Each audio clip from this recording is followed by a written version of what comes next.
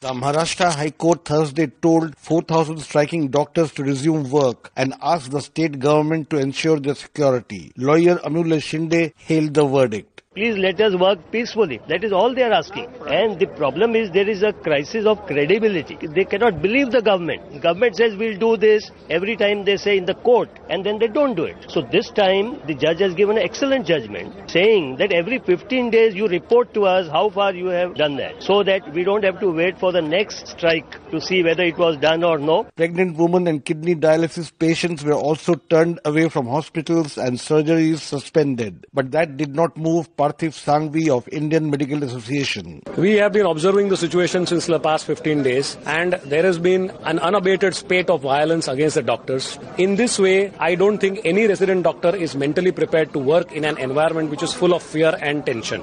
In order to support these resident doctors, we at Indian Medical Association, a representation of 40,000 member doctors across the state of Maharashtra, have today decided to go on an indefinite strike for these resident doctors till their demands are not met, and that is provision of adequate security. In Delhi, 20,000 doctors walked away from medical wards on Thursday, and those who manned emergency services came in battle gear, explained physician Mohit Gupta. They are giving an indication to the whole public that doctors are not secure, they are not provided with the security. So if judiciary says this type of things, then we have to find out some solution, and the solution we are trying is that we will provide helmets to all our residents so that at least they can save their heads. It may not be a good day to fall ill in Maharashtra, and worse still in Delhi, where this weekend could see a medical crisis unfolding. For Newsbreak, this is Anna Sen reporting from New Delhi.